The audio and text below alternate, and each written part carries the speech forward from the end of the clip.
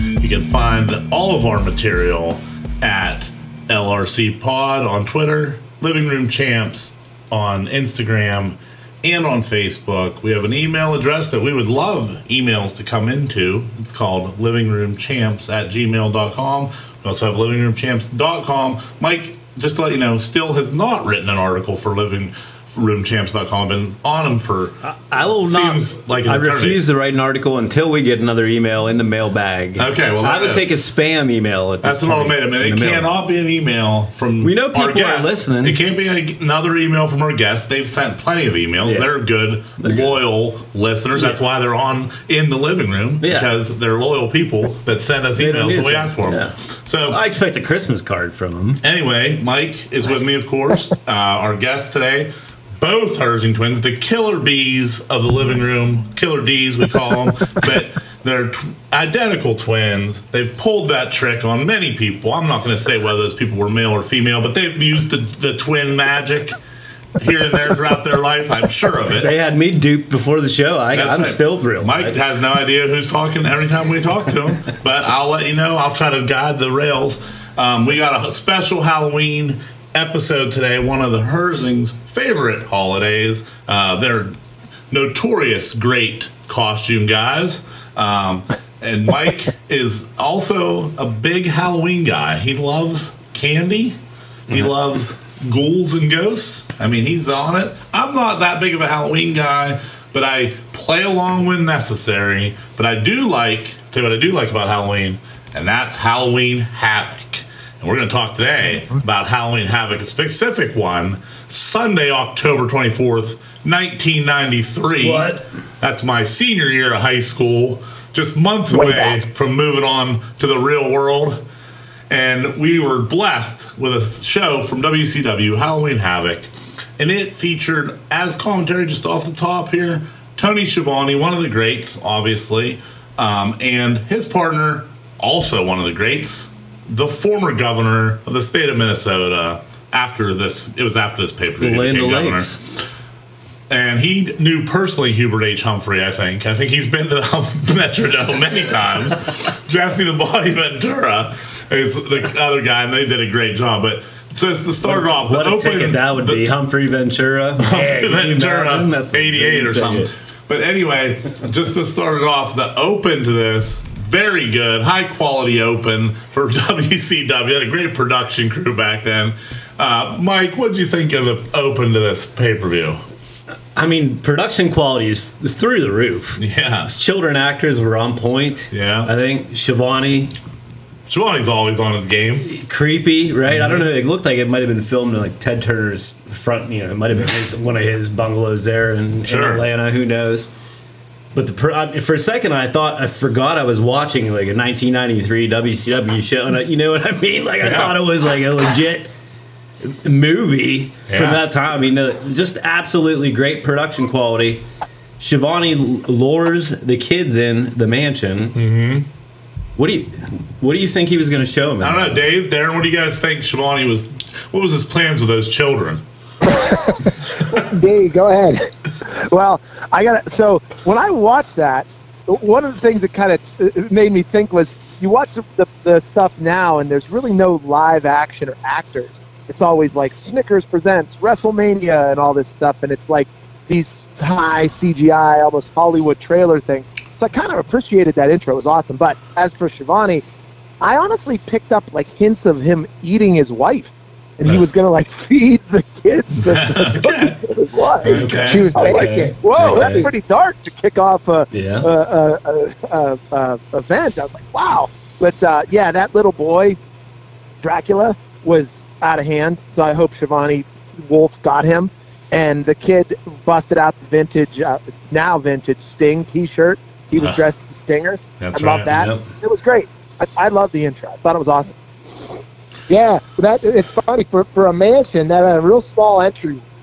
That's the first thing that I noticed.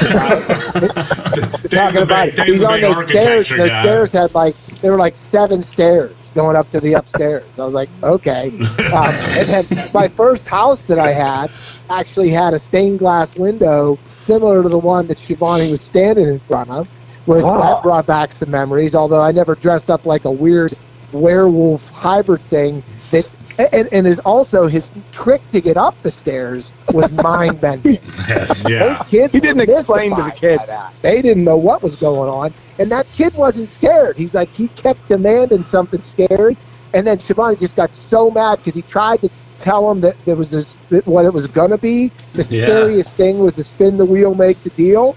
That didn't matter to him. No. He needed to see it for himself, and he probably ended up in that oven with his wife. Is what Exactly. probably happened. Yeah, I mean, these kids might have deserved it. Honestly, I mean, it was a weird open, but WCW at this point, obviously, this is pre-Nitro. This is kind of like a down time for WCW. They're getting smashed by WWF at this time. I mean, they're not in a competition so much as they're just a different company that people in the South mostly liked a lot. It was a Southern company from the NWA days, so they're in a difficult spot now.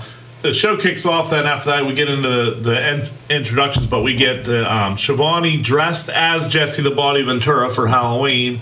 Jesse the Body Ventura dressed as Bourbon Street's #1 gynecologist, I believe is what he That's right. billed at. Bourbon Street's #1, buddy. Quickly disposed of the costume where Schiavone stayed in character and costume the entire show. Schiavone frequently asked Jesse what he made reference to how he looked like Jesse, too frequently, I'll say. Far too frequently. We get to the matches, and the first match gets introduced, and it just throws you for a loop right out of the gate. I mean, just sets the tone for the rest of the night. Sets the tone and really gets you going that this is a different time in wrestling. It's very weird and not great. And I'll tell you what, they introduced the Harlem Heat, but not Booker T and Stevie Ray as you know them as, but no, Cole and Kane. Later should have been a tag team in WWF, Michael Cole and Kane, but it never happened. But Cole and Kane, the Harlem Heat, were the same people. I mean, it was Booker T and Stevie Ray, but with different names. This is pre those names.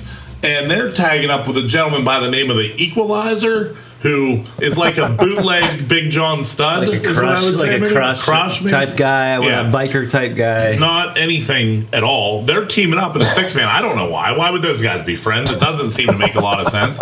They are teaming up to face a devastating tag team led by the Shockmaster. This is the only time I've ever seen him in the ring. I only ever seen him fall through a wall previous to this. Ice Train, who I remember vividly. The Ice Train is one of the guys that they tried as hard as anyone to make a thing. Like, they wanted Ice Train to be a thing. He was a power plant graduate. They later teamed him up. If you guys remember this, I'll ask the Hersings. They might know this. Do you remember who they teamed him up with as Fire and Ice?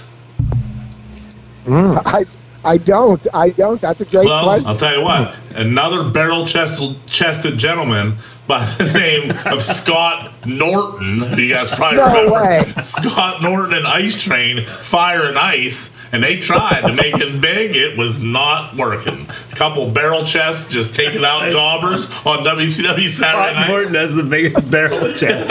Norton is one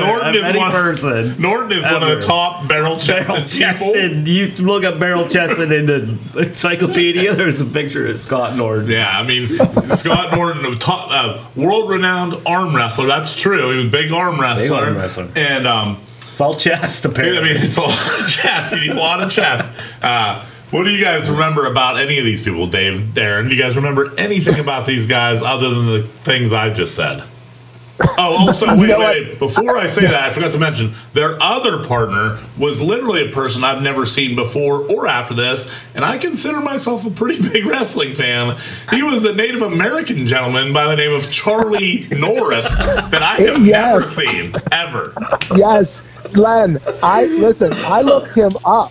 Right? Okay, good, because I did. I'm finding stuff about Charlie Norris. Please tell me you have some nuggets on Charlie Norris. I wish I did. I need to be a better web sleuth because, dude, everything that comes up is Chuck Norris. Chuck Norris. And I don't have the time to wade through that. Yeah. I mean, I'm sure I could find some real good nuggets about Charlie Norris. All I know is if you're going to go as a Native American professional wrestler, you need to get a better name than Charlie There's Norris. just no tie in there. Like, all the Native Americans, obviously, we've known over the time. Chief Wahoo McDaniel, guys like that. Tatanka. I mean, Charlie Norris, I don't even understand. I mean, not saying that Native Americans don't have regular names, because they do. They have regular American names and stuff like that. They don't have to be named Running Tree or anything like that. But as a pro wrestler, you're usually trying to hype that up. I mean, especially at this time, they're playing into race and xenophobia and everything. I mean, they're eating it up with a spoon at this point. That's what this is about. Is all about race-based gimmicks and whatnot. I mean, that's what's going on in 1993. And Charlie Norris, Mike just pulled a little bit of a wrestling Wikipedia about him. Mike, what do we find out here? Basically nothing. He was in WCW in 1993. He was in a couple indies, but that's, It says here he spent the majority of his career in Minnesota-based Pro Wrestling America, PWA, 5-time heavyweight champion in PWA. I mean, that's pretty impressive. He's in WCW for a reason, right? Obviously, he had success in the leagues. Minnesota was like a feeding system to these companies back then, as you got the Herdings definitely know. I mean, that's where Rick Rude came from, Ventura, Flair, Mean Gene, Bischoff. All those guys are Minnesota kind of people. So obviously, one of them, like Charlie Norris, is probably a friend of like Rick Rude. And he was like, "You should give Charlie a shot." And they were like, "Okay, let's do it. Bring him in. What's his gimmick? Oh, he's a Native American. Like he's like probably a real Native American, I'm assuming, and that's why he did it." But Len, he is. I'm reading about him now. I noticed there was a hyperlink to him on an article that I pulled up while you were talking. I was trying to dig to see if I could find anything else. He currently resides on the Red Lake Indian Reservation and works as a personal trainer at the gym in Red Lake. I'll tell you what, I thought Mike just found, we're just a lot of the websites on North Side. Really interesting note here from 1994. This is on a website that doesn't care so much about spelling, but it says Charlie Norris filed a lawsuit against WCW for racial stereotyping. Lawsuit. That's in the lower courts. That's when you file a lawsuit at the lower level. A lawsuit. And I don't know what happened to it. There's no outcome. No outcome. We'll have to look at the docket sheets. In August 6, 2000, at Stanislaus County Fair in California, Charlie Norris defeated Doink. And I'll tell you one thing. I guarantee it wasn't the real Doink. It was someone dressed up as Doink that lives in Turlock, California. That's 100% guaranteed. You'll be happy to know his last match. Hey, Len, I'm going to tell you something else a little interesting nugget about Charlie Norris.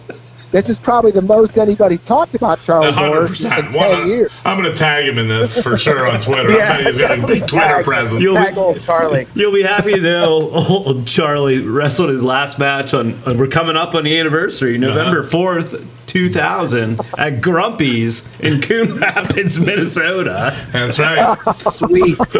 And this is a big match. This is a big tag match. He teamed up with Nick Mondo to beat Primetime and Hellraiser Guts. Hellraiser Guts is this guy's name. All right, we're getting off this match. It's a terrible match. It's whatever. Actually, I do want to comment before we go real quick. Yeah, Mike has a great story about Shockmaster. On the Shockmaster. We're all familiar with him. What is it? Falling through the wall with a spray painted stormtrooper helmet on. As the introduction to the Shockmaster. But in this match, I was shocked and pleasantly surprised. First of all, his gimmick changed to, I think, that of an electrician. Electrician. He had work boots on. He had work boots. He had a white hard hat. He came out. He gets tagged into this match. Ice Train tags him in. He comes in. Looks amazing, honestly. Yeah, looks good. Shivani comments on how agile he is. Ventura immediately, I don't know. He looks good now, Shivani. He's like, outside the ring, he's like, I don't know. I watched him spill grapes on you the other day. Spill grapes? He said he spilled grapes on you. He tripped over the ring apron, what he said. He ran through a screen? Fall through a screen. He said he's a danger to children. This is great. It was great. He said the first thing, he's like, he's watched him spill grapes on you the other day, Shivani. He's like, what the fuck? Shockmaster, though. Shockmaster is a real hidden gem of this whole paper. Yeah, obviously the Shockmaster is a guy that we all know and we'll have to talk about. I mean, we've heard about a million times in our life. And so anyway, he was there. Up next, we had honestly a match between two legends, absolutely legends. You know, one of them we lost earlier this year, Mr. Wonderful Paul Orndorff. He was managed by the Assassin in this. The Assassin had easily the tightest mask I've ever seen on in my whole life. I don't know how he could possibly breathe. I don't know how he could possibly breathe. Seeing that old mask. Yeah, and they took on Ricky the Dragon Steamboat. Orndorff won by countout. Now you guys, I know you guys, Herzings, you guys know a bunch about Orndorff and Steamboat. What do you think about those two just in general? This is a big match. Hey, I really enjoyed that match. Both those guys, honestly, that was one of my favorite matches of Halloween Havoc 93. Yeah, this is a legit match, actually. Oh, my gosh, absolutely. I mean, you know, Steamboat looked great, so did Orndorff.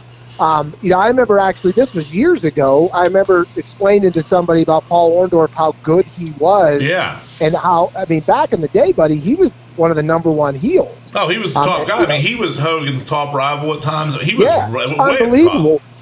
And then I actually, while I was watching it, I remember the conversation talking to this guy a while back, explaining to him about how he got hurt wrestling Hogan and he had nerve damage, and that's why his right arm, his right bicep, was smaller than his left bicep.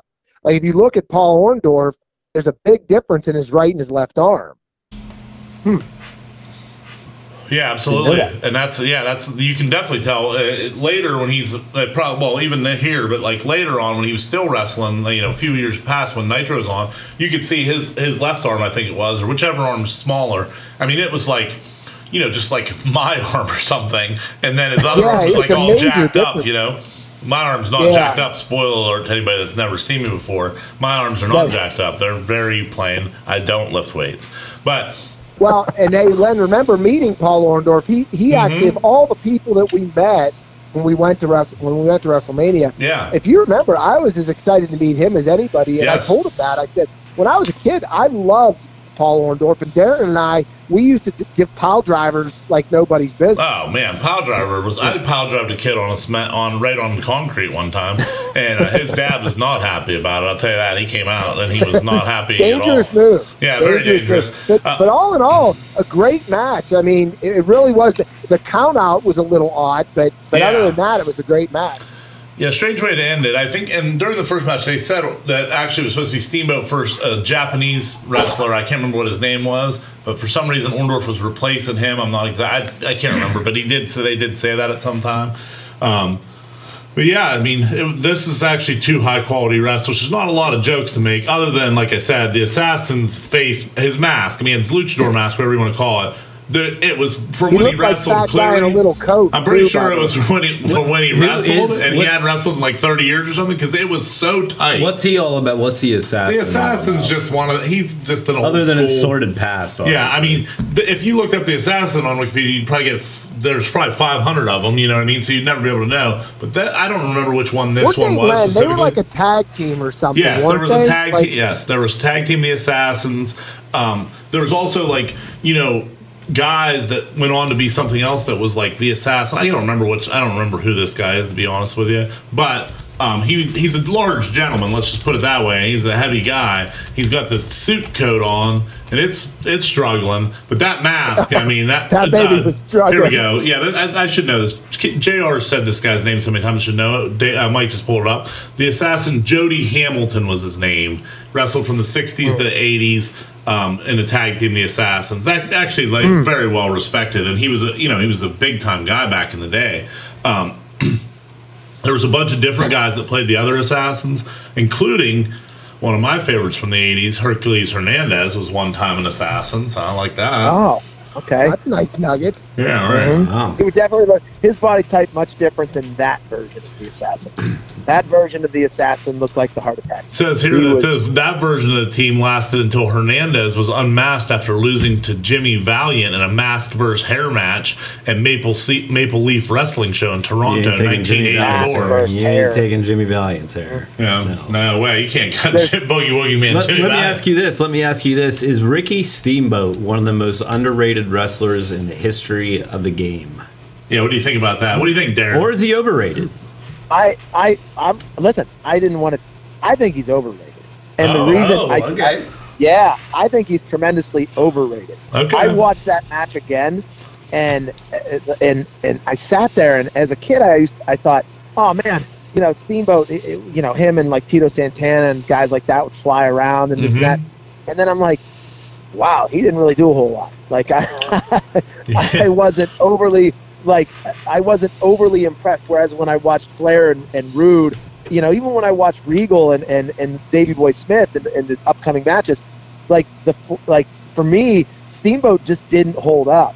Like I'm not sure why, or maybe it was down. He just got on the top rope. That was his thing. Well, he just got up high. I can understand that for sure because we just tend to compare it to what's recent, and obviously now guys are doing so much crazy stuff athletically. Yeah. I mean, it's like what we considered high flying back then is literally stuff that freaking Drew McIntyre does more than those guys did, as far as athleticism at this point. So it's breathing fire, though. But impressive. If you ever watch, when you watch Steamboat Savage from WrestleMania 5, I believe it is, or Steamboat Flair from Night of the Champions, it's not impressive in the high flying manner, but as far as technical wrestling, those guys were amazing, and that's what really was happening back then. Either technical wrestling or big bruisers, and so I don't know that we really ever got to see what Steamboat potentially could have been if he was in there with other guys. But when he was in there with say Savage, Savage and him put on a clinic, probably one of the greatest matches ever performed, and it was because Savage could go with him, and they could, they were fast and quick and athletic. Same with Flair, He was like a poor man's Savage. Right, a little bit. Yeah. I'm a big Steamboat guy. I think he's properly rated, in my opinion. I think he's like a very well-respected wrestler, and he's pretty high up the list, but he's not like a top 10 guy or anything like that. But he's, a guy that everyone, if you ask another wrestler, I promise you they all probably idolize Steamboat for sure and have a lot of respect for him. Upper mid-card guy. Yeah, absolutely. Intercontinental champion. Perfect Intercontinental champion. Yeah. Absolutely. And he had that kimono dragon he could bring out when he needed to. He had to hold that gas in his mouth when he breathed that fire when he came in. Right. That's not easy. And that's after he recovered from having his larynx crushed by Macho Man Randy Savage with a ring bell. He couldn't even talk. Well, that ring bell, man. Yeah. That's a They would go out to Hawaii, sit down with him for an interview, and you could barely even hear him. He was like, it was tough, man. It was a big injury. So, Steamboat's a resilient character, man. He's a resilient guy. But then, moving on with the card. I got him properly rated. Moving on with the card. Up next, as Darren just mentioned, a really good match, a classic TV title match, I believe it was, which is, right where these guys slotted in kind of in WCW. And it was the champ, Lord William Regal, and he was managed at the time by Sir William, a gentleman that looks exactly like you would think he'd look like when I said his name right there. And then he took on the British Bulldog, the cornrowed British Bulldog, the Venus Williams hairstyle British Bulldog with little beads in there. I like this Bulldog. Pretty gassed up, looks good. Him going one-on-one with Regal, and it was a really good match. It's on right now in the background. Actually, me and Mike are looking at it, and it was good. Referee Richard Pee Wee Anderson, one of the classic WCW refs. Listen, this pay-per-view is an all-time classic for refs. Yes. You got Randy Anderson, as you just mentioned. You got Nick Patrick. Of course, Nick Patrick. Little Nate's there's some other blonde-haired guy that looked kind of like... I can't remember what other refs were in there. Those two took the majority. Anderson and Patrick are... Who has better hair, Randy Anderson or Nick Patrick? I think I like Nick Patrick. He had flow. Nick Patrick got a little bit of flow. Randy Anderson's got that kind of Jerry Curl style. Randy Anderson has a little Jerry Curl like in the mini back. Sid Vicious. Little mullet. Yeah, it's like Sid Vicious, exactly. What do you guys think of these two, Regal and Davey Boy? What do you have? What's your thoughts on them, Dave? Listen, I'm stealing Dave's stuff. Okay, Darren's in. This is when the pay-per-view got really, really good for me. Yeah. And growing up, I wasn't a huge fan of either of these guys at all. Like, I liked the British Bulldog, but I did not like. if you'd asked me, 15 years ago if I liked William Regal, I wouldn't have said, I've been like, I guess. So watching this match and how he completely owned that aristocratic, I'm better than you smirk, and just his face and his left arm all crooked, and like the British guy had the umbrella and like the bowler that other hand behind the back, like it's the back. Like, I mean, it was so funny, and the commentary with Shivani and Jesse the Body during this match was great for me too, because he kept calling the British Bulldog muscle man. I've never heard anybody call any of those guys muscle man. Ventura is so good. Like 10 times during the match, I laughed. I was like, oh my God, the Body's so great. Oh my God, he's so good. He's so good. And yeah, I agree with you about Regal. I mean, the look on his face, and I've always thought this, and people have said it as well, that's probably where I heard, I don't know, but he always looked like he just smelled something terrible all the time. And it's like the best face. It's literally perfect. And I, like with you, disgusted. Darren, when at the time, in 1993 and before that, when I would see William Regal or Steven Regal, whatever name he was using at the time, I literally hated him. I thought he was a bad wrestler. I was dead wrong. He's a fantastic wrestler, but I thought he was a bad wrestler. I always was like, why would this guy get the title? Why would this guy beat so-and-so? And I just didn't understand at that time that how great a heel, like how important a heel like him is to wrestling, and how freaking good he was at it. I mean, he's just a perfect heel. Perfect. You know what, Len? I watched this match and it reminded me why I like Marcel Bartel right now. I think he gives me similar vibes. In NXT, Dave and Aaron, I don't know if you know Marcel Bartel. He's an Imperium. Yeah. No big deal. He's part of the tag champs now after Halloween Havoc Tuesday. That's right, but he's got the same vibe. He just carries himself in a similar way as Regal, I feel like. You might be right, because I hate Marcel Bartel. Exactly.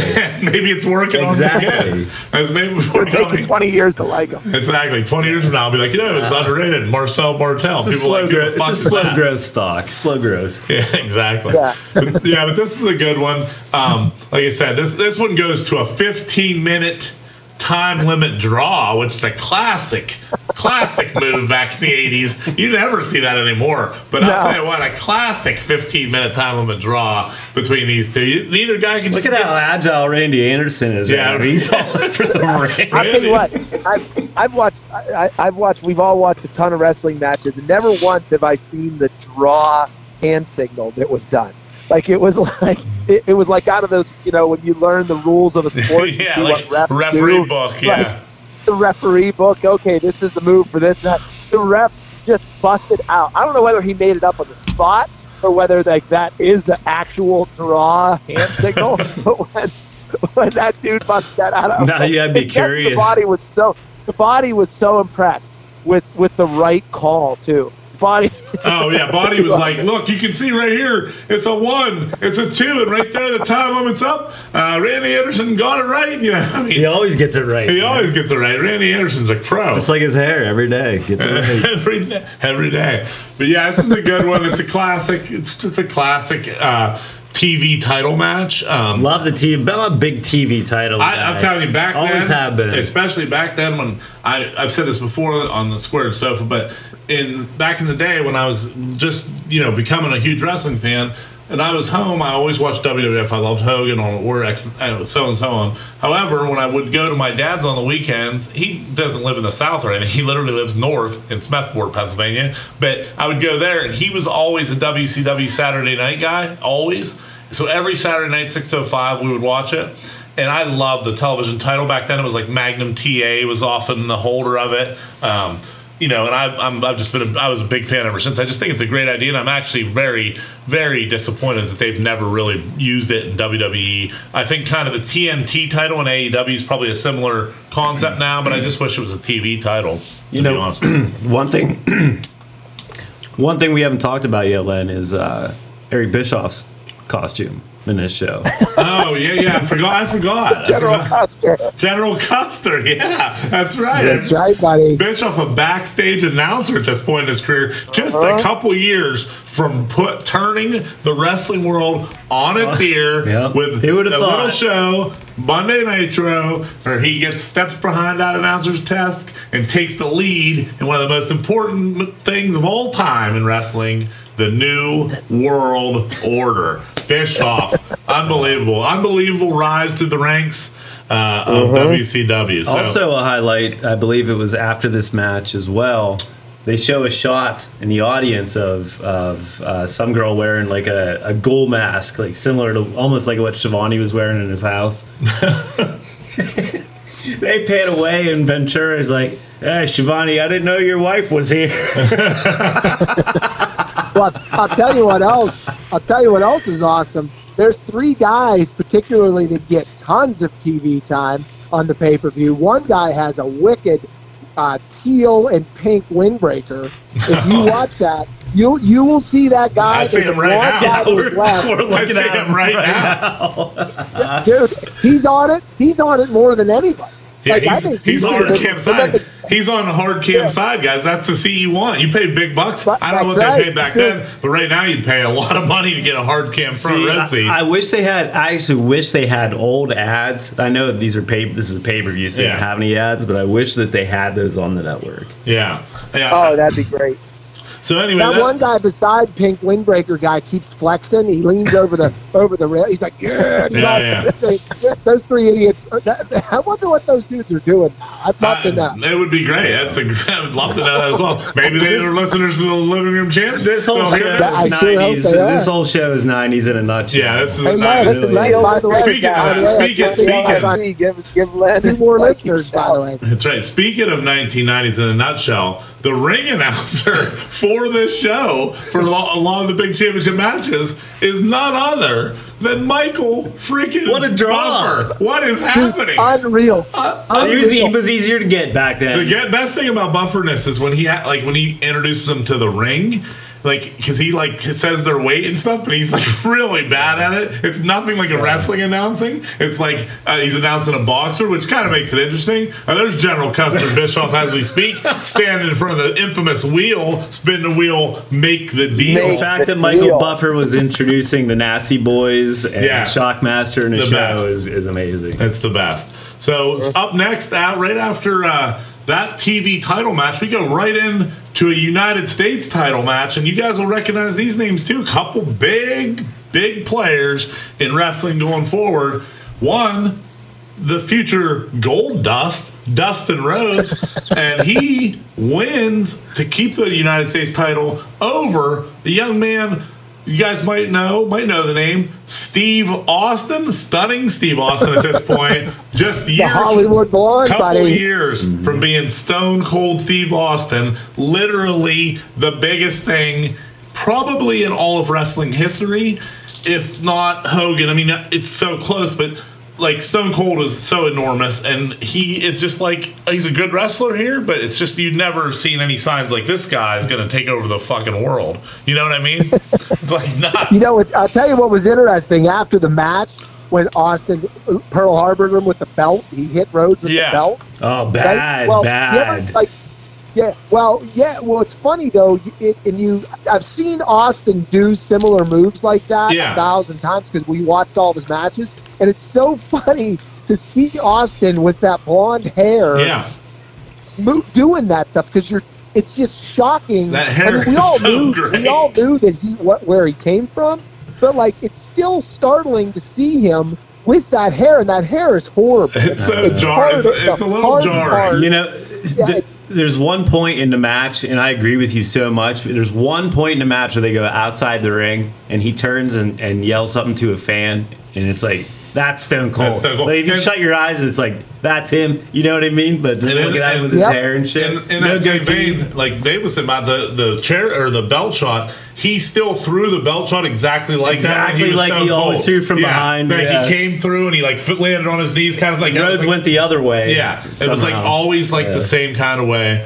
And someone had a sign right there that said "Stunning Steve Austin is the wrestler of the '90s." And little did he know that guy right there foretold the future. That's the fucking best sign that's ever been made. The most accurate sign I've ever read. He's got a bowl cut going on. That haircut is bad. There's no doubt about it. My. The match is pretty good. Dustin Rhodes, one of my favorite things about this match is when he comes in, he's got some chaps on as usual. They're bedazzled. They're bedazzled. And Jesse the Body says that he's a gay caballero and he'd like to see him wear those chaps to Texas. I mean, are you serious? What is going on? That's what that mask right there is when he says Shivani through white fear. I mean, when I heard Ventura say that, I was just like, wow. Like, I mean, just listen to this stuff. Well, no, they play him up from being from Texas here, but they don't play up Stunning Steve Austin from Texas being from Hollywood, California. No, Texas Rattlesnake. This is a classic This is a Texan's wet dream. Stunning Steve was from Hollywood, California, though, at this point. But he did. I like when he did the little film, like filming the camera after he beat someone down a little bit. That was a nice little hand movement. But anyway, this match goes back and forth, pretty solid. It's Rhodes winning this match to retain the title. But Stone Cold Steve Austin is just a couple years away. So this he's probably just so pissed right now. Like, I'm still a Hollywood Blonde. It really isn't me. But just a couple years later, he's going to have $100 million in his bank account or something stupid. With Colonel Parker? Where's Colonel Parker at? Is Colonel Parker out there for Stunning Steve? They just said his name just said. Yeah, he's Colonel not out Parker. there. But Dustin, obviously, a great career as well, still going in AEW. And he just had a match with Daniel Bryan last week or 2 weeks ago. And, Bryan Danielson now, but Daniel Bryan. They had a match, and honestly, it was really good. I mean, Dustin Rhodes, I will say this. I hated him back then, too. Not for the same reason as Regal, but just because I just didn't like him. I just never had anything for him.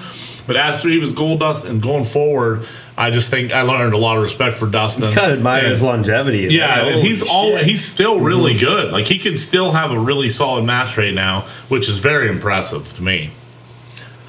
Yeah, absolutely. And another little fun story about him, just real quick. I attended SummerSlam '95, in the Igloo in Pittsburgh.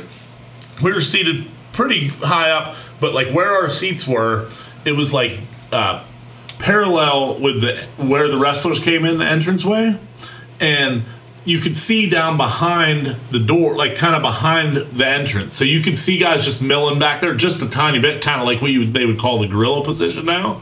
Okay? But I don't think it was necessarily set up like that then. It was just a little tiny spot, but you could see some people down there. Now, I attended this with a couple of my best friends, Rick Keel, and you guys know him, and Rich Allen, who Rich Allen later went on to become one of the best independent referees in wrestling in this Western Pennsylvania area. I would say that with full honesty, great referee.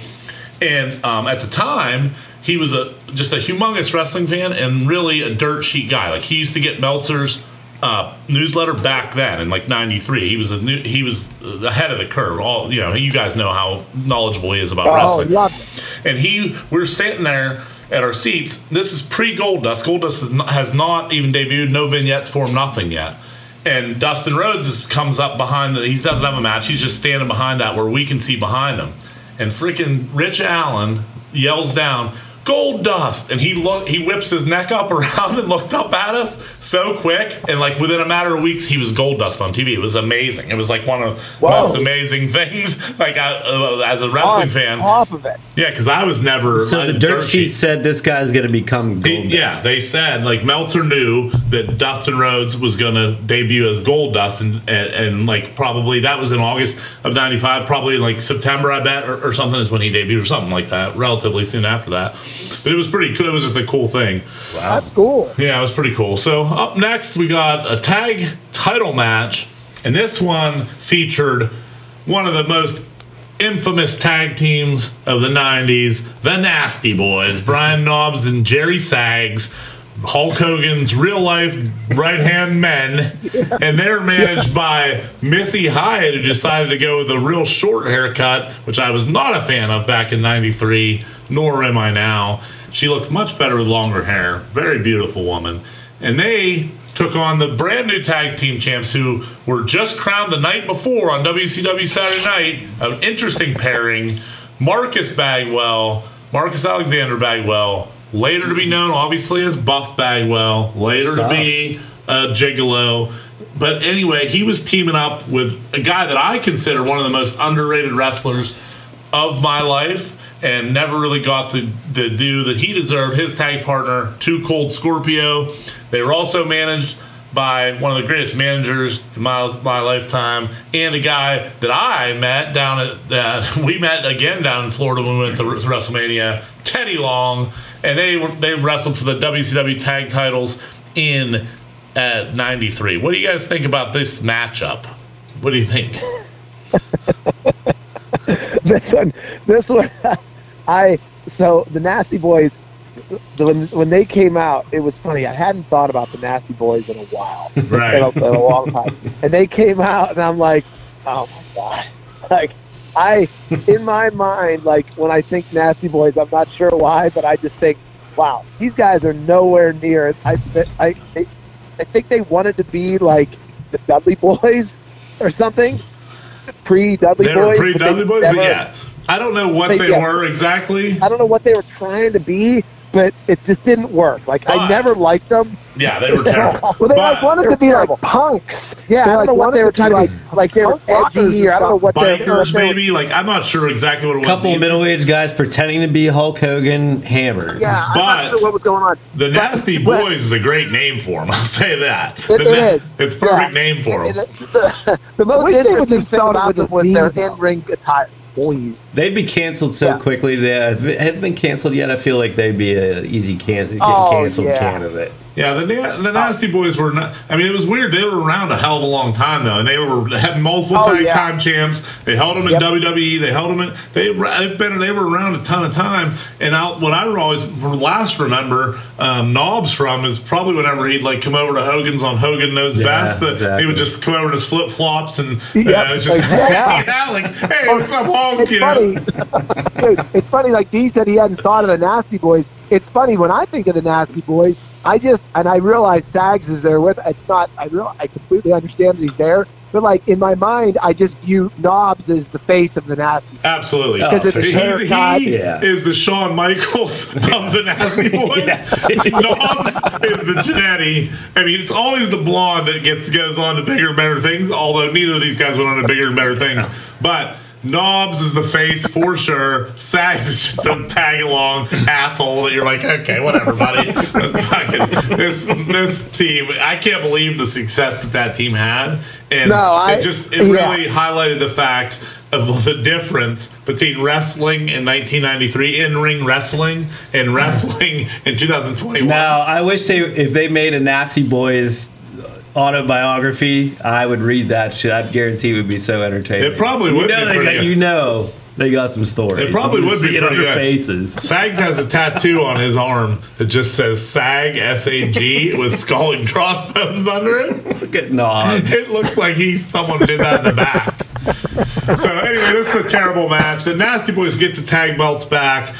Bagwell and Scorpio, short-lived tag team, I think. I don't know how much longer they went, but they had absolutely matching tights. They went out as soon as they won those tag titles the night before. They got some matching tights made, Halloween colors and everything. They did a synchronized dance at the beginning of this match. I mean, Teddy Long's got a do-rag on. I love Teddy Long. He earlier than this, managed one of my favorite, and in my opinion, one of the best tag teams ever created, Doom, in WCW. I love Doom so much, Ron Simmons and Butch Reed. But Too Cold Scorpio, I love Too Cold. Underrated. Too Cold Scorpio, one of the most underrated talents, in my opinion.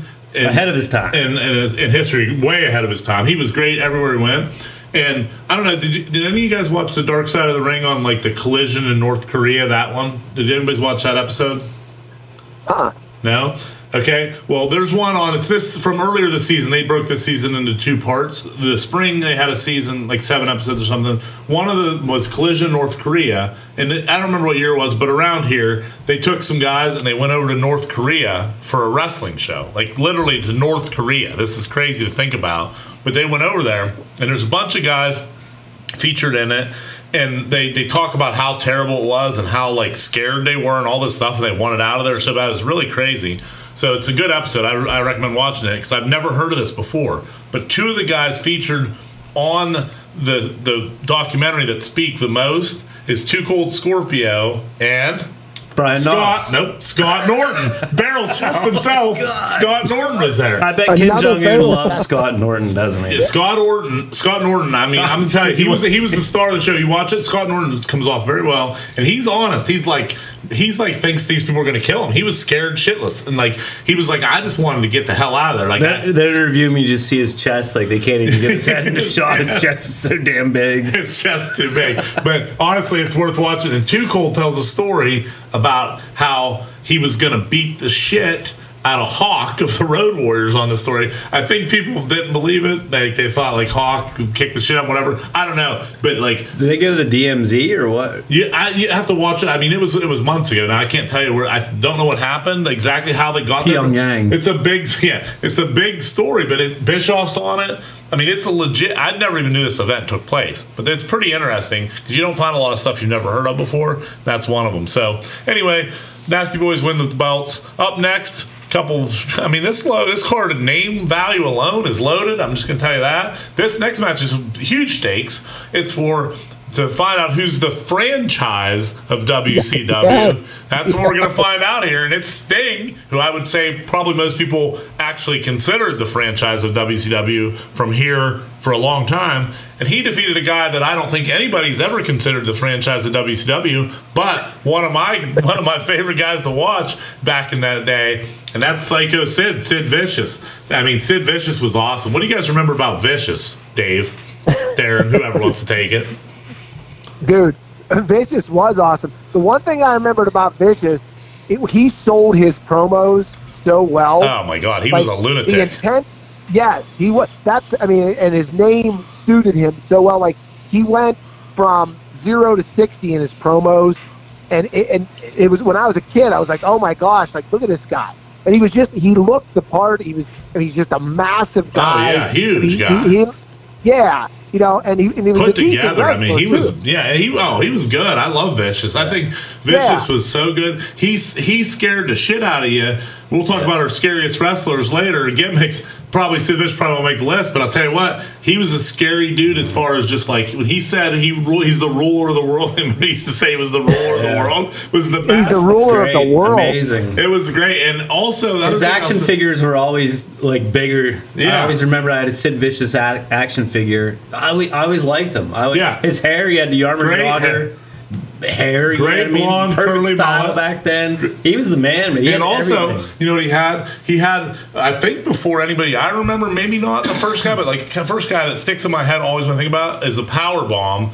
Is Sid Vicious. Absolutely. When he would hit that power bomb, it was so impressive. And I don't really devastating back then. Yeah, I don't remember people doing it before that. They may have, but like that's who I always placed with the power bomb. I think underrated. You're right. And again, he's managed by Colonel Robert Parker as well. Colonel Robert Parker. Busy night for Parker. I mean, he's out here and he had a big role in this match. He makes a huge mistake. Nick Patrick doing this match with a straight mustache, a real questionable furry mustache there for Patrick. But Sting, spoiler alert, Sting is the franchise of WCW. Well, that's because he won this match. He's going to win this match, and that's why he became the franchise. This is what happened. This was for all the marbles. They weren't kidding. Vicious had to later move on. His leg got snapped in half when he jumped off the top rope to try to land a kick for some reason. His leg snapped like a twig. One of the worst things you'll ever see in wrestling. That was Taz, right? Or no, who was it that... I don't remember who he was wrestling, but he went off to land a big boot off the top rope, second rope, which has literally never been a move. I don't know why he decided to try to give a big boot off the rope, and his leg just snapped right in half. Yeah, and gruesome.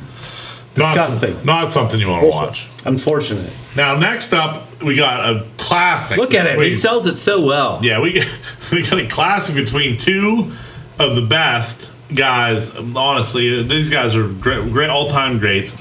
But before this match took place, Schiavone made a real weird explanation how Rick Rude at this point was holding the gold belt, they were calling it, the gold belt, and it was the world title as far as I'm concerned. As far as I can remember, it was the world title. He's holding this, and he said that WCW board of directors have looked into it, and they've made a ruling that this is a world title. So Rude's going to be defending it. If he can hold on to it, Rude's going to be defending it on their tour of Europe because it is, in fact, a world title. I have no idea what any of this means. What the fuck was going on at this point? Do you guys know? I've never heard of any such a thing. This was the world title. Like, I don't. It's listed on this website as WCW International World Heavyweight Championship, which I don't think that's true, but that's what it says on this website. It was a weird explanation, but a great match. Rude versus Flair. Each of you Herzings, take one of these two and just give me your thoughts on them. Flair or Rude? Well, you take Rude, and you know the reason why. Tell Len about Rude. Oh. What? What about it? The one thing you want to do for Halloween for you? Oh, yeah. So, yeah, for the longest time, I've tried. So, Mikey, you might not know this, but and Len kind of said it earlier to start the show. Len's not a big cosplayer guy. No. D and I are. Huge. These guys are like all-time cosplayers. I would love it so much if you could just get a group of guys to go out as a bunch of wrestlers. Okay. Right. How fun would it be just to go out, have some fun at the bars, it all stay in character all night long as your wrestler. It would be a lot of fun, for sure. He and I have come up with like 15 different versions of something for Len to be, and Len shuts it down every time, right? But my dream to go out of the bar and to call everybody sweat hogs all night would be Rick Rude. That is great. It would be the greatest thing to put those tights on. I contacted a guy to airbrush, and he was going to do it for $45, so I'm not real sure how nice. that turned out. That's nice. He was going to do it. Do your fender with with or without the fender on your car at the same time? That's a great deal. $45. Now I didn't know that these Halloween ones that Rude had on existed because those are pretty badass. Yeah, but I wanted the ones with the face on. Oh yeah, absolutely. Right in the crotch. Absolutely. I mean, we talked about these guys went as Macho Man and Flair a few years back. We were at Coyote Joe's, and I mean, they're excellent costumes. They look the part. I mean, they've already done this. They've done that part. It was just them and we two. stayed in character for a long time. I've always wanted those two to go as the Killer Bees with the bee masks. When they put them on. Len, remember me telling you, I called, I forget the name of the place. You told me the name of the place High to go Spots, for right? Yeah. High Spot. Yep, I called them, dude, and they were going to do it, but the trunks were a fortune. Yeah, that's right. I do remember you saying that, yeah. But that would have been great. Oh, man. Those guys always want me. Everybody always wanted me before I cut my hair. When I had my longer hair, everyone wanted me to go as Andre, the Giant. Is who they want me to go as in a singlet. And I was like, I'm not wearing. It's not very fun. I'm not going to wear a singlet to the Coyote Joe's. But Len, I totally forgot about like Disco Andre the Giant or like whatever. Yeah, I would have went with him like in that shirt and dress pants, like you went to Piper's Band. Like that jacket, like suit jacket, Andre. I don't know what that look was about, but I mean, I guess there's not many clothes that would fit the Giant, so he probably just whatever. More whatever he could find. But yeah, those guys, the Flair and Savage they did. I'll try to we'll get you a picture of it, Mike, so you can see it. It was great. They looked really good. They are great cosplayers. Obviously, they've had like Stormtroopers and Boba Fett and all this thing. They did. What was that? What's the DJs guy or the guys you guys had? Oh, Daft Punk. Daft Punk. Unbelievable. Daft Punk was unbelievable. The fucking helmets and shit. I'll go as Randy Anderson. Yeah, Mike's gonna go as Randy Pee Wee Anderson. Wear a little bow tie, that blue shirt. Who's this referee? This is Terry Taylor. This is Terry special Taylor, guest referee. Terry This Taylor. guy, later known as the Red Rooster, Terry Taylor. Wow. Still works at NXT right now. He's one of NXT coaches. Very, very good wrestling. All-star cast of refs, man. This show is well refed. Yeah, I'm not sure why he's a special ref here because he's still a wrestler at this point. They're doing something. Well, he was calling it straight down the middle, Len. He was calling it straight down. That's right. You're right. He cut it straight down the middle, and it was a big opportunity for him. So I'll tell you what, him and Flair have real similar hairstyles. Very popular style in '93. Right. That feathered long hair. And Rick Rude wins this one by DQ to keep the International Heavyweight Championship. Oh, great pyro! But great. This is a really, really good match. Actually, probably one of the better matches on the card, if not the best. So yeah, it was good. And then the main event actually was a spin the wheel, make the deal match. General Custer spun it earlier in the night with Vader. Vader won the right. He spun it. It ended up in a Texas death match, okay, between... With some stipulations. Yeah, there's some stipulations with Vader. Vader's manager at this point. I never didn't forget this. I never really think about it. This is a great manager. Harley Race is manager at the time. I love that. Love that. Boy, he comes into play. He established himself. He comes into play. I always liked him as King Harley Race after he won the King of the Ring. One of the best. It's King, but then he takes on Cactus Jack. You know, everyone knows who Cactus Jack is. Mick Foley, one of his first personality. This is a Texas death match. And some of the stipulations in this match, very interesting. First of all, the pins aren't a pin. Like, once you get a 3 count, then you get a 30-second rest period, okay? After that 30-second rest period, the ref starts to count to 10 to see if you can get back up. That's the rule. That's a total of what? 40 seconds. You get 43 I guess. Seconds, 43 seconds you have to recover from whatever happened. 43 seconds. I mean, that's a long time to recover in the wrestling world. I mean, it's crazy that's the stipulation. But falls don't count. We forgot about that. Yeah, falls don't count at all. What falls don't count. Falls don't count at all. Like, but they do. But to start the rest. To start the count. To start the other count. They count to start the other count, the 3 count. And then, the one thing that I noticed about this match that, like, right off the bat, there was nothing death about it. Like, no deathly, like, there was at no point in that match did I think to myself, these guys might die. No, I mean, this is one of the least death matches. This is like now Foley at the Cactus Jack. What if Vader spun that and in the back McMahon just looks at Foley? He's like, "Hell, sorry, pal, you're taking, you're dead." Well, hey, Len, you know why Vader won that match though, right? You know why he won? Oh, I know why. Because he was training, he was training though so hard before the match. He was boxing the King in the back. Oh. Dude, he was boxing with the King had his hands up. Like they were boxing. Yeah, boxing. Vader was getting ready while Cactus was throwing haymakers. I'll tell you what, I'll make fun of this match as far as the stipulation because it's stupid and whatever. And this isn't a very good main event. However, I mean, I love both of these guys. Like, Foley's unbelievable. Like, at this point, you weren't even sure if Foley was ever, Cactus Jack, what's he going to be? Is he going to be this just lunatic that gets beat up? He'd lose a lot of matches back then. He was not really that big of a star at this point.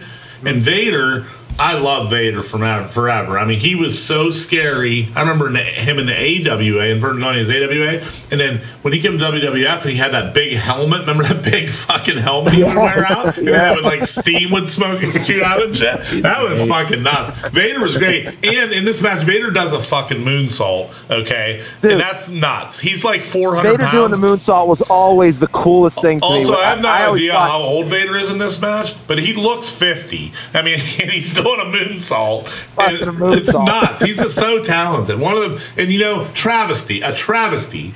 Vader is not in the WWE Hall of Fame, which is a fucking joke. Like, what is happening that Vader's not in the Hall of Fame? He's easily one of the best big men that's ever worked, ever. Must be a beef. Must be a beef there somewhere. Yeah, there's got to be something, but Vader needs to be in the WWE Hall of Fame. I mean, it's time. It's time. Probably the best big man of all time. One of the most agile for sure. Him. He don't spill grapes. He doesn't spill a grape in his life. He eats every grape he comes in contact with.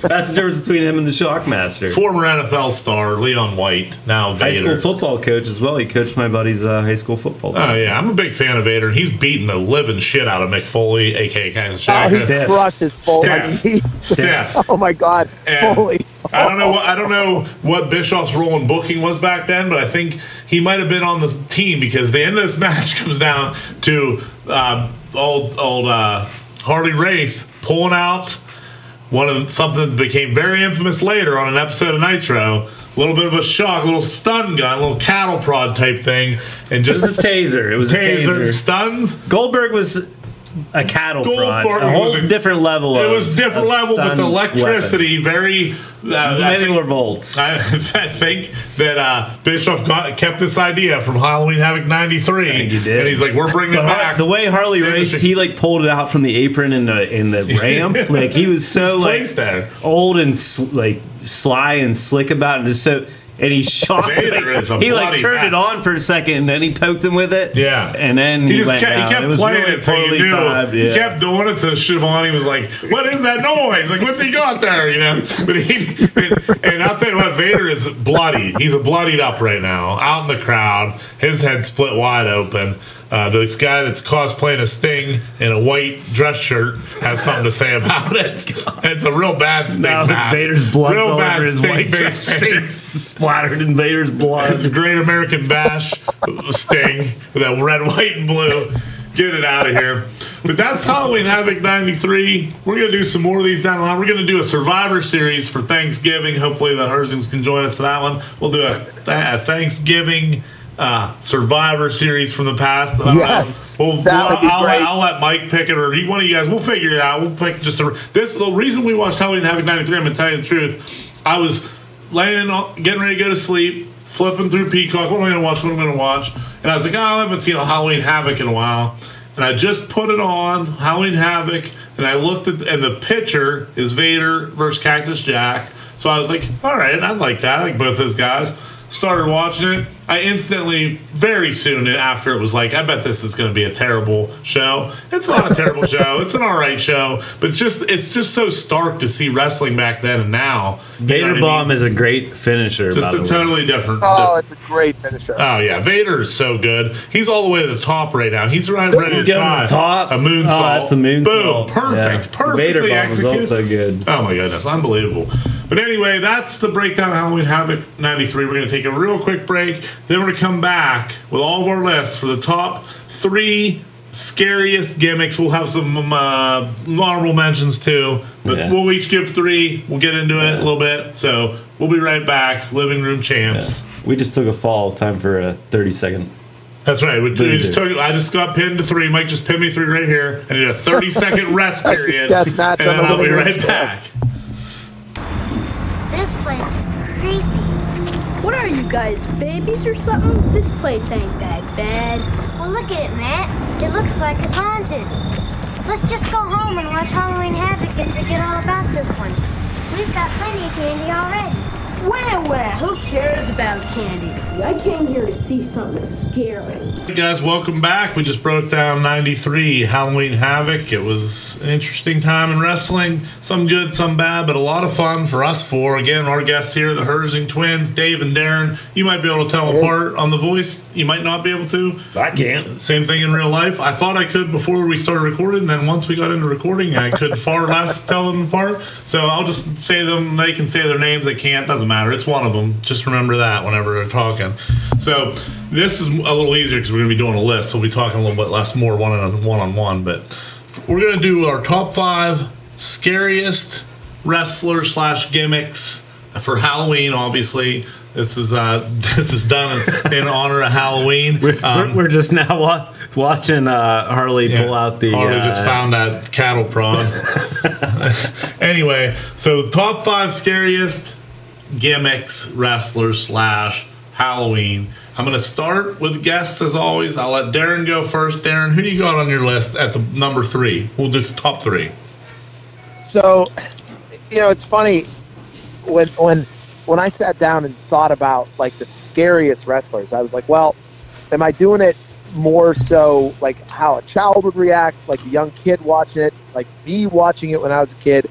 Or am I doing it as an adult looking back or looking at guys now that sort of get that feeling of, ooh, wow, that's okay. Right. Makes you unsettle a little bit, right? So that's kind of where I'm at when I think scariest, Right. So the first, and it's partly because I'm an adult now and I see wrestling from a different standpoint and how physical it is and how demanding it is and just being in the ring with somebody and how bad they could beat you up and convince you. And we sort of touched on it a bit with Vicious. But in a way, my top 5, my 5th one is Lesnar. It's Brock. Okay. To me, Brock, without a doubt, is just from his when he was with Heyman, his intro, it's sort of in a weird way, it got a Tyson vibe to it. He doesn't have a lot of stuff going on. Comes to the ring, he's just so physical. No nonsense. When he's in the ring, it's just brutal. like the moves he does, he just puts so much power and energy behind him, and his body's so enormous and so strong. So to me, he's number 5 for me. Okay. Yeah, we were gonna cut it down to 3 for Tommy and Mike, but we can do 5. We'll just go through it a little quicker. We'll just do 5. It's not I got 5. I got 5 right up here, so we'll just do 5. Oh, okay. That's good. Dave, what do you got for 5? Well, you know what? We'll do 5, but these two, I put them as 4 and 5 interchangeably. Okay. Because they are scary to little kids. Mm-hmm. One, I mean, he's his half brother, and he was burnt in a funeral home. Oh yeah. So I mean, Kane, and with his political views, which are even scarier, right? Yeah, that's like right, Glenn Mayor Jacobs' Kane. political views. When you go after him on Twitter, that's even funnier. Yeah. But yeah. So I'd put him at 5. I mean, his solution to everything was like burning. Yeah. Fire. Like he burnt Jim Ross. And then, like, he shocked Michael's balls. That was, like, a little different. And then, like, he burnt... I forget how he burned. Did he burn Undertaker? I thought he burned Undertaker. Probably. I mean, yeah, I'm sure he probably did, yeah. So, so that was his solution to everything. And then number 4 would just be Taker. And not much needs to be said. Anybody that's listening to this podcast knows anything, as much as you can possibly know about Undertaker. Right. He set the tone for that type of... wrestling style. He's the Mount Rushmore of that. Yeah. But to me, he was never. I never looked at him as wild. Looking at it now, it's pretty conventional. But my bottom 3 here are much wilder in regards to being like the kind of stupid type of wrestling that I like. Yeah, I got you. Like Undertaker to me is like the only guy probably that could have pulled off you taking that character seriously as like a scary guy. You know what I mean? Like now if someone tried to do that, it would be so hokey and so weird. I mean, you'd laugh about it and stuff, but there's no way you'd think like this guy is dangerous or whatever. But he actually did a great job of that. Mike, what do you got as number 5? What do you have at 5? Those are great ones. Kane also, you could see Kane climb in the corporate ladder to be a mayor because he was corporate Kane, he was concessions Kane. I mean, went up and down the ladder, and eventually now he's Mayor Kane, and he's an asshole. Yeah, Brown knows his way to the top. Brown knows his way right to the mayor's office. That's right. That's right. Mike, who do you got number 5? Well, this guy... I wouldn't call him scary. I don't know if he's necessarily scary to little kids. I look at him, and is that Muhammad Ali? It was in the crowd. Oh my God, this is Halloween Havoc. What, 94? Anyways, this guy was a staple in WCW. He reminds me more of maybe a Scooby-Doo type villain. Mm-hmm. The original chairman. La Parka. Oh, La Parka, okay. Very spooky. The way he moves, the way he meanders, his little shuffle, his dance, and his suit. Yeah, it's a skull. Basically. If you saw somebody in that suit, right? Yeah. In an alley, you'd be it'd be scary for sure. It'd be terrifying. It was kind of like what Daniel LaRusso saw in Karate Kid, whenever all those kids were dressed up as Johnny and everybody was dressed up as a skeleton.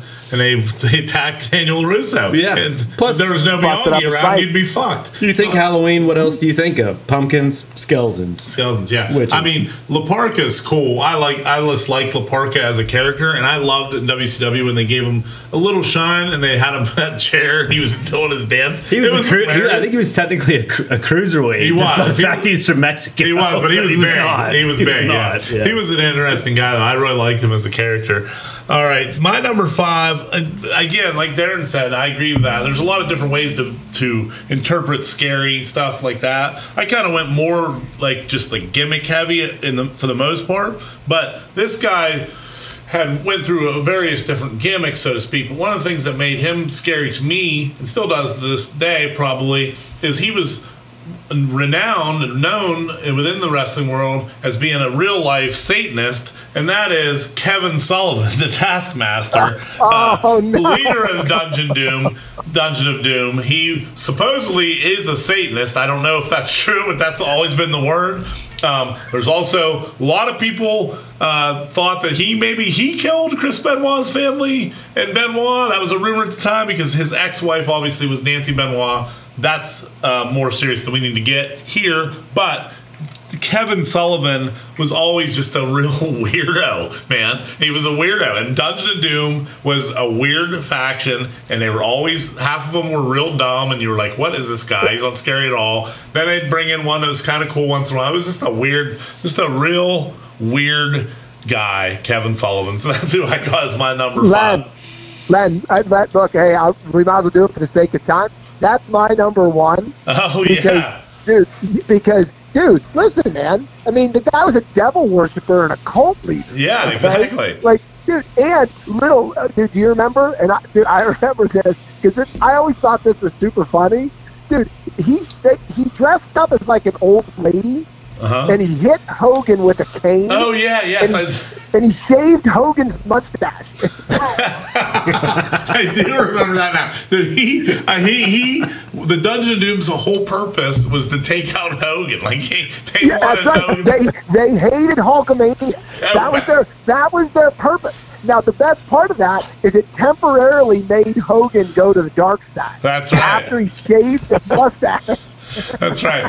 Before we list our number 4s, I just got to say, Mike, this continued playing on the Halloween Havoc 94, okay?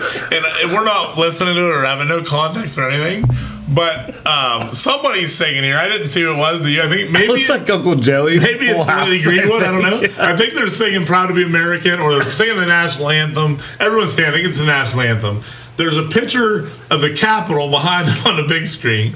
And then in the crowd, believe it or not, this is fucking astonishing. Halloween Havoc 94, front row, the greatest of all time, Muhammad Ali, is at Halloween Havoc. I think that's Maya Angelou is there too. I think Maya Angelou might be with him. This is unbelievable. I don't know what's happening. And the first match, he bring out the honky tonk. And honky tonk, man. I don't even barely remember him being in WCW. He's coming down the aisle right now to lead off Halloween Havoc 94. Holy shit. Well, I know what we're doing next year, pal. That's right. Anyway, what a weird thing that was. Back to our list. Number 4, Darren, what do you got number 4? This one's a deep cut. Deep. All right. And while we're on the topic of WCW, depending on how you take it, it's either super embarrassing for him, but to me, when I remember from it, which is bits and pieces, but I remember the vignettes that were scary with these little kids at the window. It's 7. Oh my God! Yes, what a pick! Love it. What a pick! 7. Dustin Rose's best gimmick. We just talked about him. He hated it, but I thought it was fucking awesome. It was so weird. Those kids at the window and his red eyes. I was like, his entrance was so good too. He just floated to the ring. It was so cool. Yeah, it really was. It was. I'm like, yeah, he did float. That's a deep cut. That's a fantastic pick, Dean. That's awesome. That is a really deep cut. I like that one. I never even thought about that one, to be honest with you.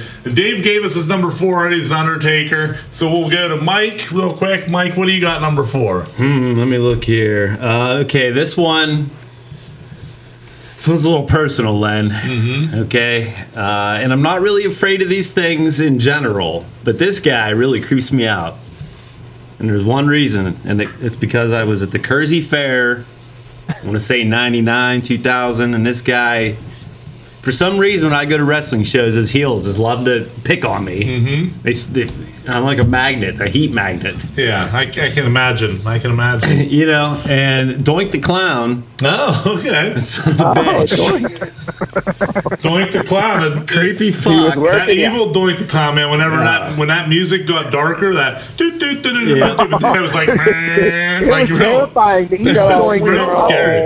Like a warped cassette. So I'm afraid of the guy. I think more so. I'm not afraid of clowns per se, but he's a creep. He's a real creep. Research on this, honestly, because this is a fun fact. Doink the Clown that worked in this area that I worked wrestling shows with back in the day. There was a guy that worked as Doink the Clown, and he was one of the Doinks on WWE after Matt Bourne left, who was the real Doink the Clown. They replaced him with a couple different ones. There's like 3 actual ones. One of them was a guy that I know personally and that I worked shows with. His name is T.C. Reynolds. He's out of Butler. He lives in Butler, PA. He probably did that. That's probably the one Mike's talking about. I don't know for sure, but honestly, it probably is. And the other fun fact about T.C. Reynolds and myself, I did color commentary and play-by-play for some independent wrestling, most notably Diamond Championship Wrestling, which that's the one I've talked about before. But before that, my very first gig was I did play-by-play, and TC Reynolds did color for APWF, Allied Powers Wrestling Federation. They had a show down in Sharon, PA, and I did it. That's the first time I've ever did it, and I did it with TC Reynolds, who was one of the WWF doinks, who scared Mike and Kane, Kane PA, not Kane, the wrestler. Coming full circle. It's all scared me and Kane are hanging out. And 7 degrees of LA Diamond. Yeah.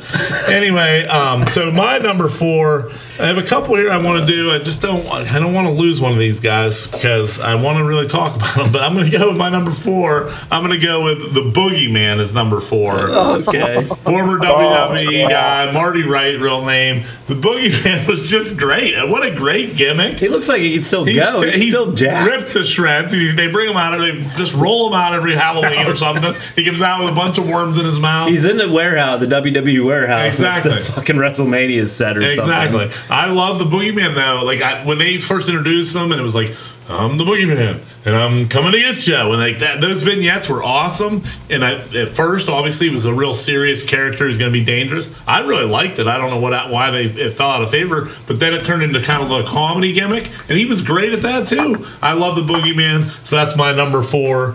You got to have a Boogeyman on your top 5 scariest anything list. So there you go. Number 3, Darren. Who you got at number 3? My number 3 pick. It's largely because when I was little, you guys obviously remember Pro Wrestling Illustrated. I'm sure you have, bought a zillion issues. But some of those pictures were always pretty cool, and you're like, oh, that's awesome. And some of the a lot of gruesome pics, a lot of bloodied up pics, yeah. A lot of gruesome, bloody pics. And this guy always freaked me out because it always seemed like he was doing it to the blonde guys, because I think Pro Wrestling Illustrated knew that it looked better in the blonde hair Absolutely, than anybody else. Abdullah the Butcher is, for me, super scary, because when I was little, those pictures where he was beating up everybody and like forking them or whatever he was doing. Yeah. Oh, man. The fork, yeah. A regular fork that you eat with. That was his weapon of choice. I love Abdullah the Butcher. He's one of my on list here. And absolutely one of my favorites of all time. Abdullah the Butcher. That's why I wasn't sure I was going to put him on the scary list, because he was scary, but I liked him so much that he wasn't really like scary to me. But I love. Yeah, to me, he freaked out like those pictures. Yeah, I met Abdullah. Got a picture with Abdullah in Butler, PA, one time when he was working Night of Legends up there for IWC, and just great. I mean, he has this forehead's all scarred up. The fork is a great foreign object. I mean, it didn't make our list because it's a fucking fork, but for Abdullah, it was devastating. And he couldn't move around real well then. He was probably, 400 pounds. He's probably in his 60s. Also, fun fact about Abdullah, I don't know if this is still true, but he used to own a restaurant in Atlanta, Georgia. This just recently, it's probably 10 years ago. Abdullah's House of Ribs and Chinese Food is what it was called. They served barbecue and Chinese food. That's true. Look it up. Abdullah's House of Ribs and Chinese Food is what it was called. So I would hope it would be like a meat market or something. That seems scary to me. Sort of. That's the restaurant you decided to open after you retired. But anyway, number 3, Dave, what do you got at number 3? I'm going with New School. I'm doing it because my daughter doesn't like him at all, and when he's on, we have to turn it or have her tell her that he's coming. Is the Fiend? Oh yeah, he ain't coming anymore. Yeah, she's safe from now. That's right. That's right. Absolutely. But he, first of all, I don't know what they were doing with him. Completely messed him up. Yeah. But you look at what he did when he was in WWE. I mean, the guy was unbelievable. Yeah. His storylines were just, they were really incredible and so creative. Some were a little out there. That Cena gimmick I wasn't a huge fan of when he scared Cena. But the other stuff, he was just amazing. Yeah, Bray and his mask his mask is the best mask in wrestling history. As far as the look, it's just so awesome. Yeah, Bray is amazing. Wyndham Rotunda, real life name, Wyndham Rotunda, probably going to sign somewhere. In fact, we haven't talked a lot of like recent wrestling lately. We've been doing more programs like this, but I was just reading. He yesterday wrote 2 days on his Twitter. Today wrote 1 day. Tomorrow is when his no compete clause day runs out. Obviously, Rampage for AEW and SmackDown both on Friday, so there's a lot of speculation. Could he show up? I would love to see him back on SmackDown. One of the best wrestling minds. One of the biggest mistakes made of this recent moves by WWE is letting Bray Wyatt out of their hands, in my opinion. No doubt.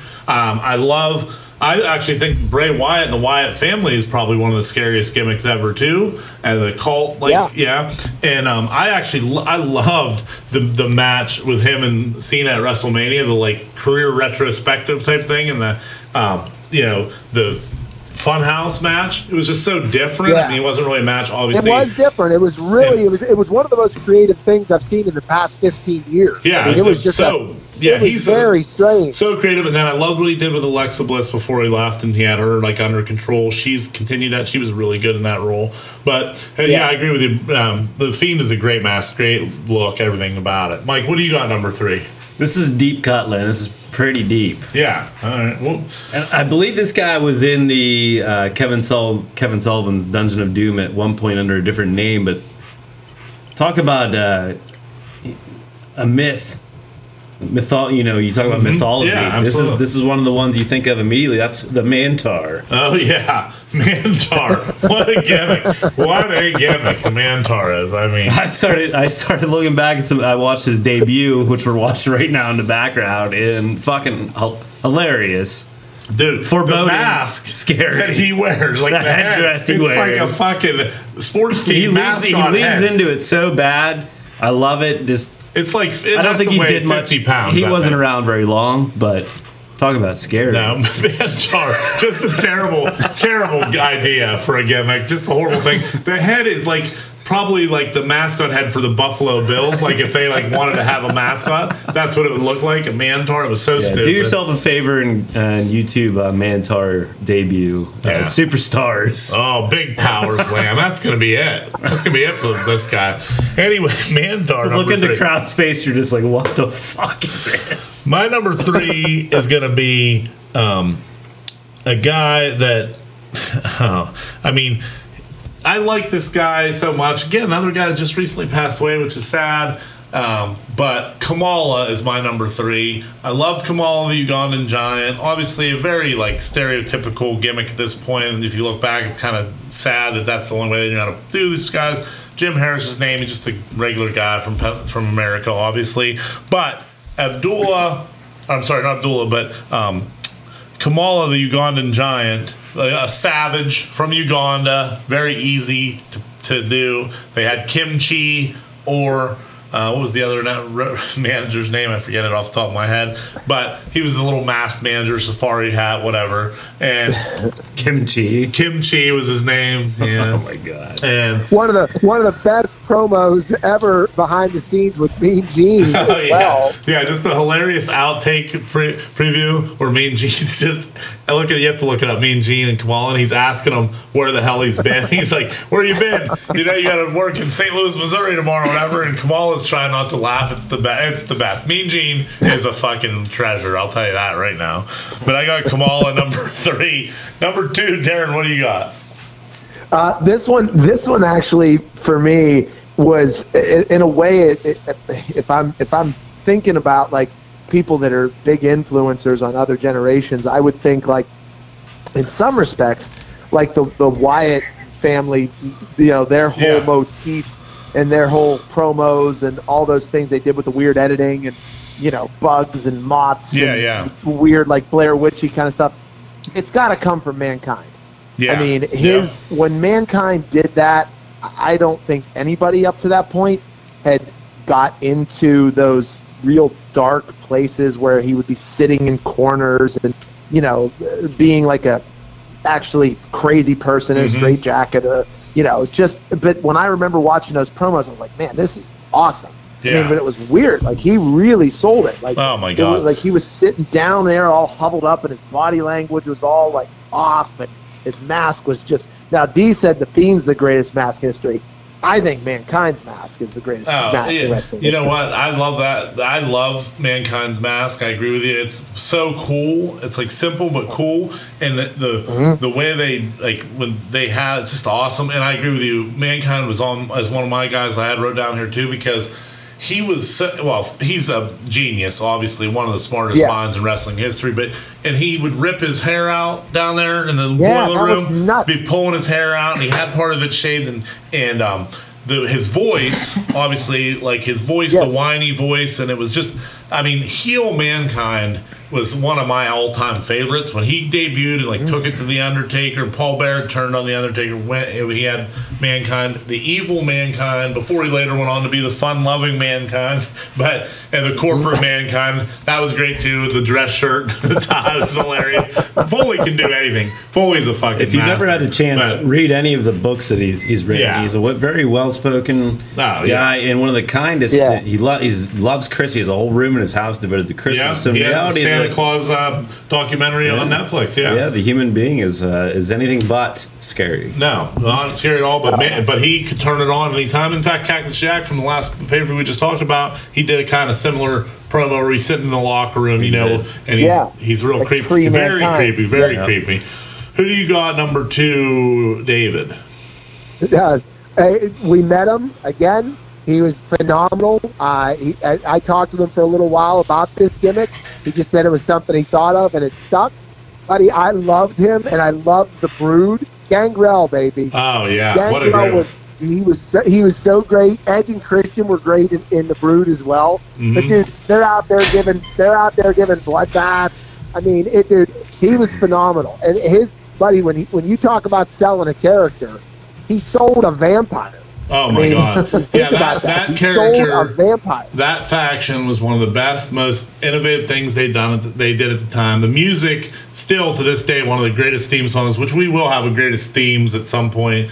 List for sure. Entrance. Amazing entrance. Brood's entrance theme and entrance in general coming up from the flames through the ground. And Edge used it this year when he was going back to his roots there. But yeah, I agree with you 100%. Gangrel, awesome. I just watched, speaking of Dark Side of the Ring, last week theirs was on Luna Vachon, which is his real life wife.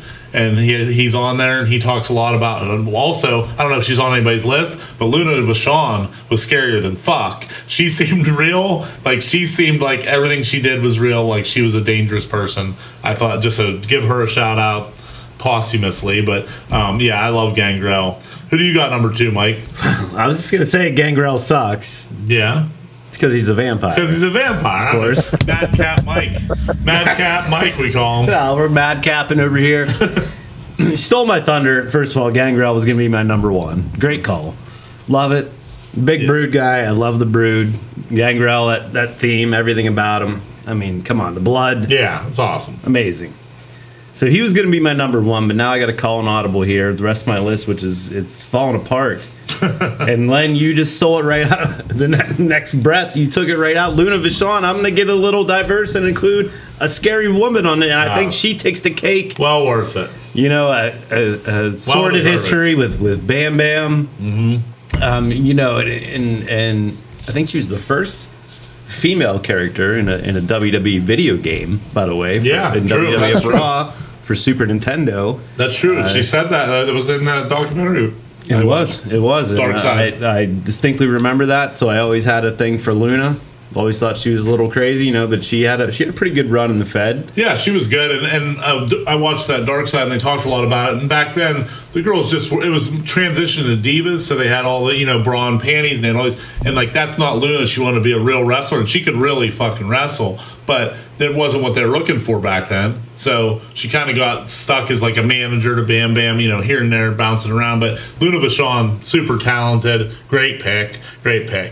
My number 2, and also a Goldust Goldust as well. Yes, absolutely. She managed some great people. She did. My number 2 is going to be a group instead of an individual here, and that's going to be the Ministry of Darkness. Wow. Led by the Undertaker. To me, the Ministry of Darkness is my favorite Undertaker. It's one of my favorite things that WWE did in the last, 20, 25 years. I love the Ministry of Darkness. I love them kidnapping Stephanie. I love them putting people up on the Undertaker symbol. You had the APA originated there. You had Big V, Big Viscera, Mabel, one of my favorite guys. You had Midian. It was just a great group. And Big Boss Man on the dark side. It was a great group. But the corporate and the whole ministry, thing, corporate ministry, it corporation. was me all along. Vince proclaimed later. Stephanie kidnapped. Stephanie on the cross on the sign, and then who comes to save her? None other than Stone Cold Steve Austin. It was me all along. McMahon. Wow, that's good old fashioned wrestling jank. Fucking awesome wrestling. I wish Vince McMahon still had that in his 77-year-old brain to come out with now. I don't think he does, unfortunately. Yeah. So we don't get that kind of stuff. Love that carny shit. Ministry of Darkness, fantastic. Love it. Darren, what do you have number one? This is number one. My number one is something that actually kind of scares me personally. Oh boy. I didn't realize it at the time. When you're little, you just, you're like, not even little. I mean, high school age. You didn't quite realize what scared you. You just knew you didn't like certain things, right? Yeah. And as a grown-up, I don't like this kind of stuff at all. It bothers me. I can't stand it. It's like not cool at all to me. And it's voodoo. And it's Papa Shango. Oh. And like, he had that skull, and he's like, he walked around. People like barf with a green arm. I'm going to join in with Darren here because he's actually my number one too, and I'm not changing it because I love Papa Shango. One of the best gimmicks ever made. They totally fell short where they could have done so much more with it. I mean, it was fantastic. Made Ultimate Warrior. He's spewing black goo from his head, Fiend just reused that at WrestleMania whenever Alexa Bliss was coming the black goo out of her hair. It's not kind of a throwback to Shango.